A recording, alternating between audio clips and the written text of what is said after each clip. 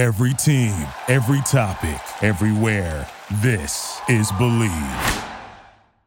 Hey everybody, thanks for listening to the American Tennis Podcast here on the Believe Podcast Network, LA's #1 sports podcast network. Wow, well it's the US Open, starts tomorrow. Can you guys believe that? It snuck up on me. I don't know about you guys, but all of a sudden I was like, what? The US Open starts tomorrow? Wow. That US Open series just flew by with Cincinnati, Winston-Salem, Rogers Cup, all of that. So before we get to the US Open, which starts tomorrow, we will be doing a lot of podcasts once that begins, recapping big American matches that will be happening.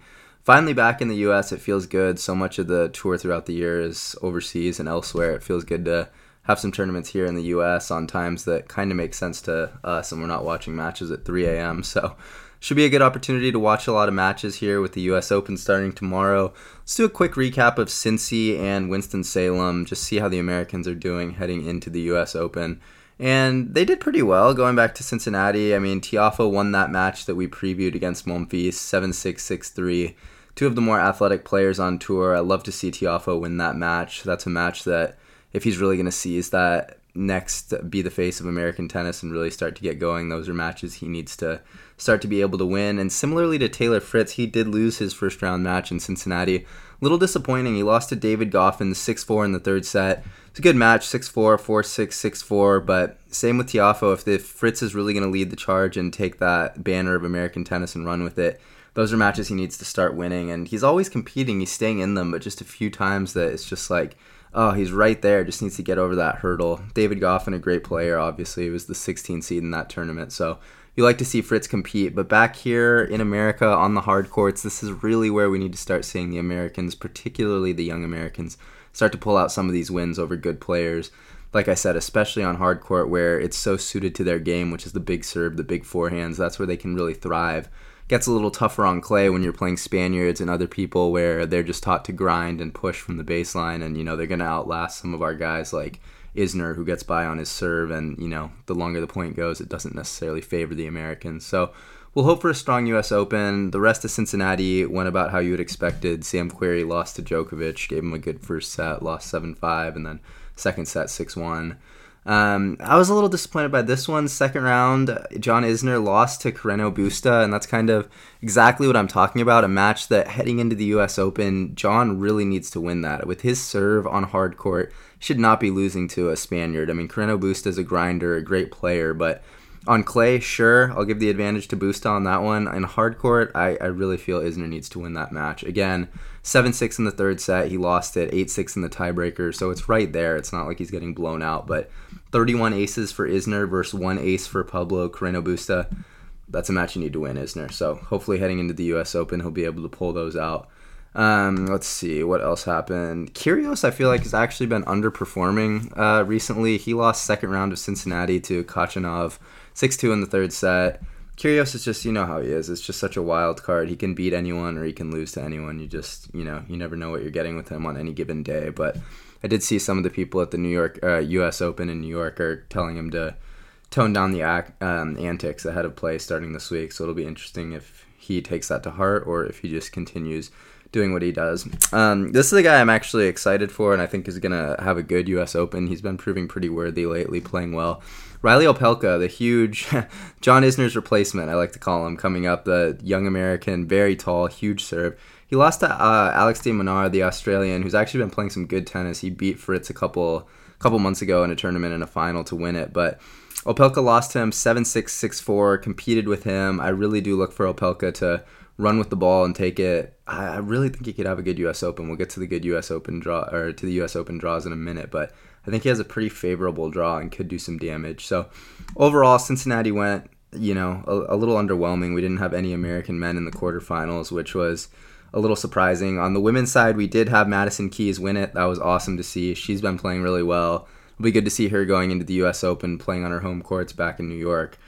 She spends a lot of time out there, so hopefully she can do some damage out there. But congrats to Keys on winning that as the 16th seed. Not easy to do. She's been playing some good tennis of late. She beat Kuznetsova 7-5, 7-6 in the finals, took out Sophia Kenin in the semifinals, a fellow American.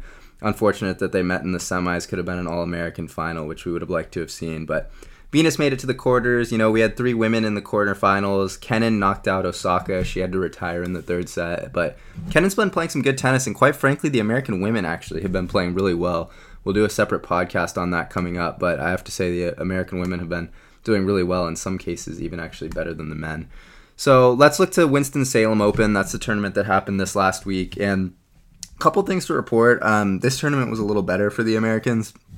We had Steve Johnson make it to the semifinals, which was awesome. He had some good wins along the way. He lost to the 1 seed Benoit Paire 6-0 in the 3rd set. But making it to the semifinals right before the U.S. Open, pretty big confident boost for Steve, and he's going to need it going into the tournament because he plays Nick Kyrgios in the first round at the U.S. Open. But we'll get to that later because that is going to be, at least for the first round matches I saw when I was glancing, one that I'm going to circle. But congrats to Steve. I talked, a few podcasts about it. I thought he was disappointing a little bit through the grass and clay season, but he's really stepped it up here back on hard courts and has been playing really well. So got to make sure to give him some credit for that. Nice semifinal appearance.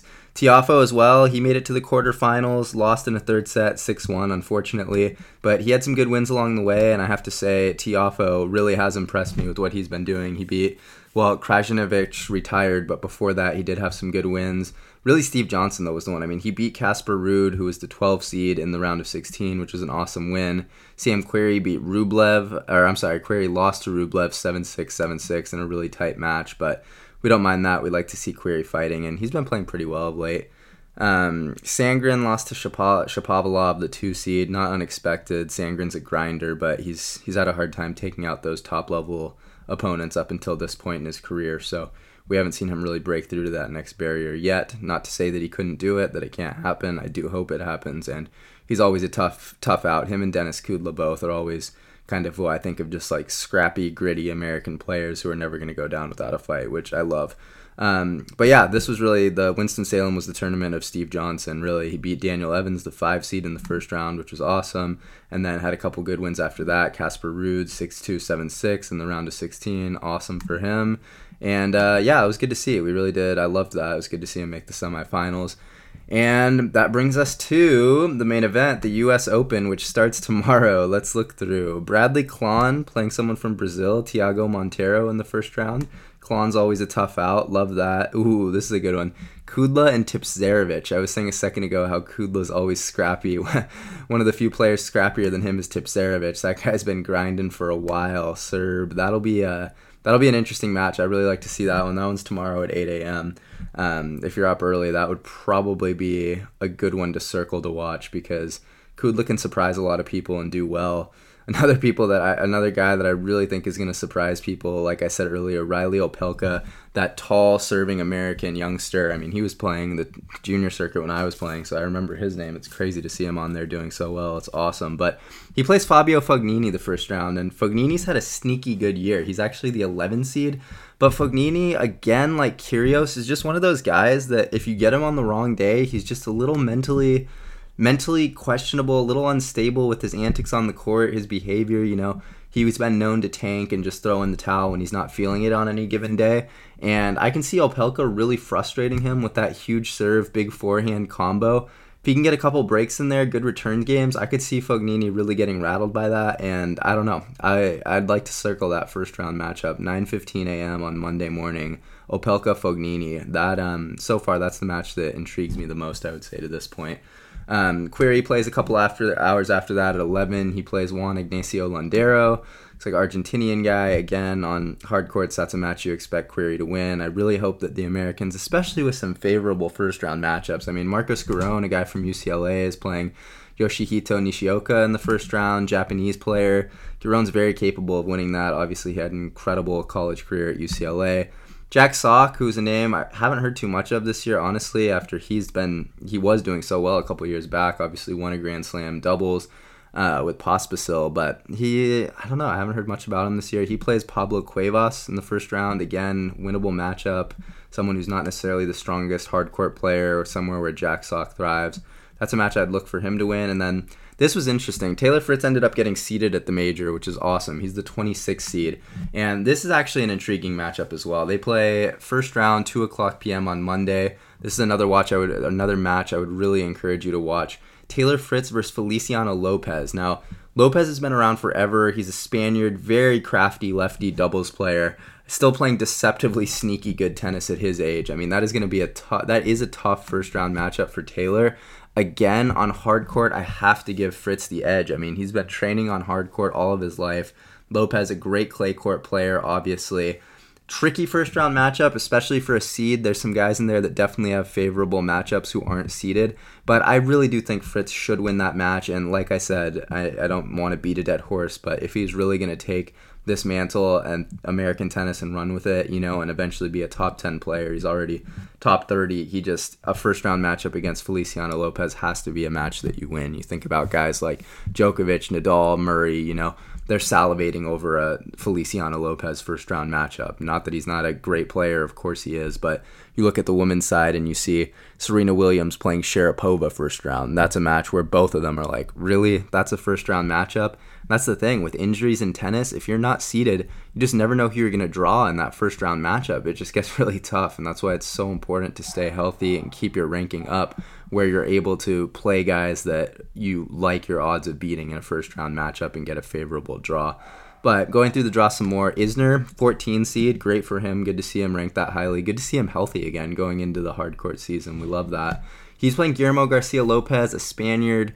Again, we just talked about it the last tournament. He did lose to somebody who wasn't really a great hard court player, so we'll see how that one turns out. But I really do expect to see Isner beat Garcia Lopez in his first round. I really hope so.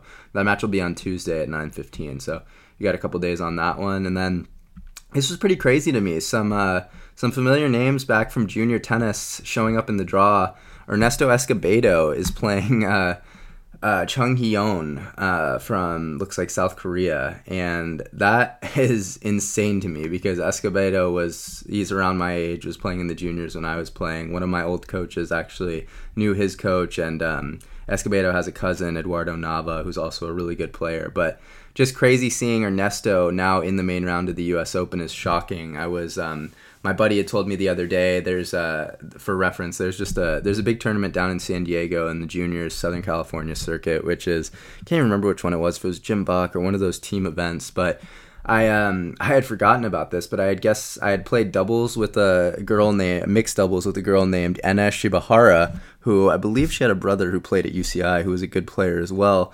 But I had just kind of lost track of it, and you encounter so many people when you're playing the juniors that you can't remember everyone, and you don't think to check up on everyone. But she's actually playing in the U.S. Open in the doubles and is like a top 100 doubles player, which is crazy to me because I remember at the time, people were saying, "Oh, you're playing with Ena. She's like an incredible doubles player." Like, wow! And I remember we won the matches pretty easily, and it's interesting because mixed doubles typically just because of the difference in serves and some things, typically it's harder. The female partner is the one that sometimes isn't necessarily as solid as the men.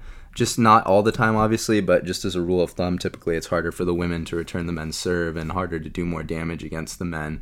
So it's always interesting watching that. But in our case, Ena was definitely a better doubles player than me, which was super funny. If anything, I was holding her back. So anyways, it's awesome to just see some familiar names doing so well at such a high level. It's really awesome. And wish Ena the best of luck in the doubles. It'd be awesome. I saw she's been playing some really good tennis lately. Last few Americans we'll go through just to round out the draw. Tennis Sandgren plays Jo-Wilfried Tsonga. Again, this is what I mean, just the dangers of not getting a seed. If you're hurt, you just never know who you're going to play, and Sandgren, some of his fellow countrymen, fellow Americans, have much easier draws. Tsonga's been hurt, not playing as much, and now he has to take on a guy who's had so much success at this level over the years, and that one can go either way. That's really tough to ask Sandgren to pull the upset against Tsonga, but it's hard court. You like to think he could beat the Frenchman. Tsonga obviously not playing his best. We'll see how that one turns out. And then the last two Americans, this is actually a fun note to end it on. First one is going to be Tiafoe versus Ivo Karlovic. That is going to be fascinating because Tiafoe, obviously a match that he can win. That'll be Tuesday at 2 p.m. Karlovic, he's got to be 40 years old, Croatian. All he has really is just that bomb of a serve, and I say all he has is that bomb of a serve. Easy for me to say when I'm not standing there trying to return it. But that should be a good match for Tiafoe. I mean, it's tricky because it's not one where you really get to get in your groove. Ideally you get a first-round matchup with the guy who's just steady, makes a lot of balls, lets you find a groove and get your rhythm that you can win and then get into the second round feeling good. This is not going to be the case for Tiafoe in this matchup. He's playing Karlovic. He's going to be seeing huge bombs served at him all game. He's not going to see a guy who returns particularly well and gets into a lot of points. So this is just going to be a match that Tiafoe is going to need to try to get by, win it, and then hit the practice courts hard. Excuse me. Hit the practice courts hard the next day to really make sure all aspects of his game are clicking if he gets by that matchup. But a fun one to watch. That'll be Tuesday at 2 p.m. Pulling for Tiafoe. And then finally, have to talk about this one. Tuesday at 5:15, prime time on Louis Armstrong Stadium. Steve Johnson, the young American who's been playing so well lately. We just talked about his great tournament at Winston-Salem. He gets the 28 seed Nick Kyrgios in his first round. Guys, I really can't properly express to you how excited I am to watch this. I talk to you guys about American tennis, and I do love tennis. I mean, don't get me wrong. I've been around it so long, and it has had such an impact on my life. But it's not every day that a match comes along where I'm like, wow, that is exciting. I am going to record this match and watch it when I get home from work and really gonna actually research and study this. This is one of those matches that I will be recording, and I strongly urge you to watch. Steve Johnson and Nick Kyrgios really can't be much more of a compelling storyline than that. Kyrgios alone, obviously, it brings an intrigue factor, but watching a lot of his matches, I'm just not really you kind of know you're going to get some funny antics, you're going to get some of this, some of that. But from an American tennis perspective, do I really care when he's playing a guy from Spain or France or, wherever it is? No, I don't really care. I mean, I know he's going to do his thing and whatever. But to watch him playing an American player, SoCal player at that, Steve Johnson, who has roots here in the American tennis scene and the Southern California tennis scene, and a player who's been playing so well recently, this excites me because this is a match that is going to be intriguing. Steve Johnson is such a fighter, learned at USC to just be so gritty, doesn't drop matches easily, and is playing really good tennis. I'm excited for this one. I really hope that Kyrgios just doesn't throw in the towel if things start to go south early, because this is a match that we, the audience and the fans, deserve to see played at its full. A match that is interesting matchup-wise because, Johnson struggles with that on the backhand side. He's a little bit weaker, and Kyrgios with that big forehand. If he breaks down the backhand of Steve, he could get into some trouble. But Steve, if he hangs in there and just fights till the last point, that Kyrgios, all the talent in the world, but is liable to have some mental lapses. So that's one to circle, guys. Tuesday at 5:15. I will be recording it. I will be watching it, and I'll definitely spend some time on the next podcast breaking that down along with all the other matches. But lots of good matches there to get to, guys. The U.S. Open is going to be amazing. I'm so excited looking through the draw. It's just going to be incredible. I really hope you guys are excited for it. I hope you get to watch a lot of it now, again, that we're playing in the U.S. time zone and the matches aren't on at inopportune 3 a.m. time. So enjoy the tennis, guys. I will talk to you again soon. Really excited to break down all the matches that happen. Enjoy the tennis. I will speak to you guys soon. Thanks for listening to the American Tennis Podcast here on the Believe Podcast Network. Thank you for listening to Believe. You can show support to your host by subscribing to the show and giving us a 5-star rating on your preferred platform. Check us out at Believe.com and search for BLEAV on YouTube.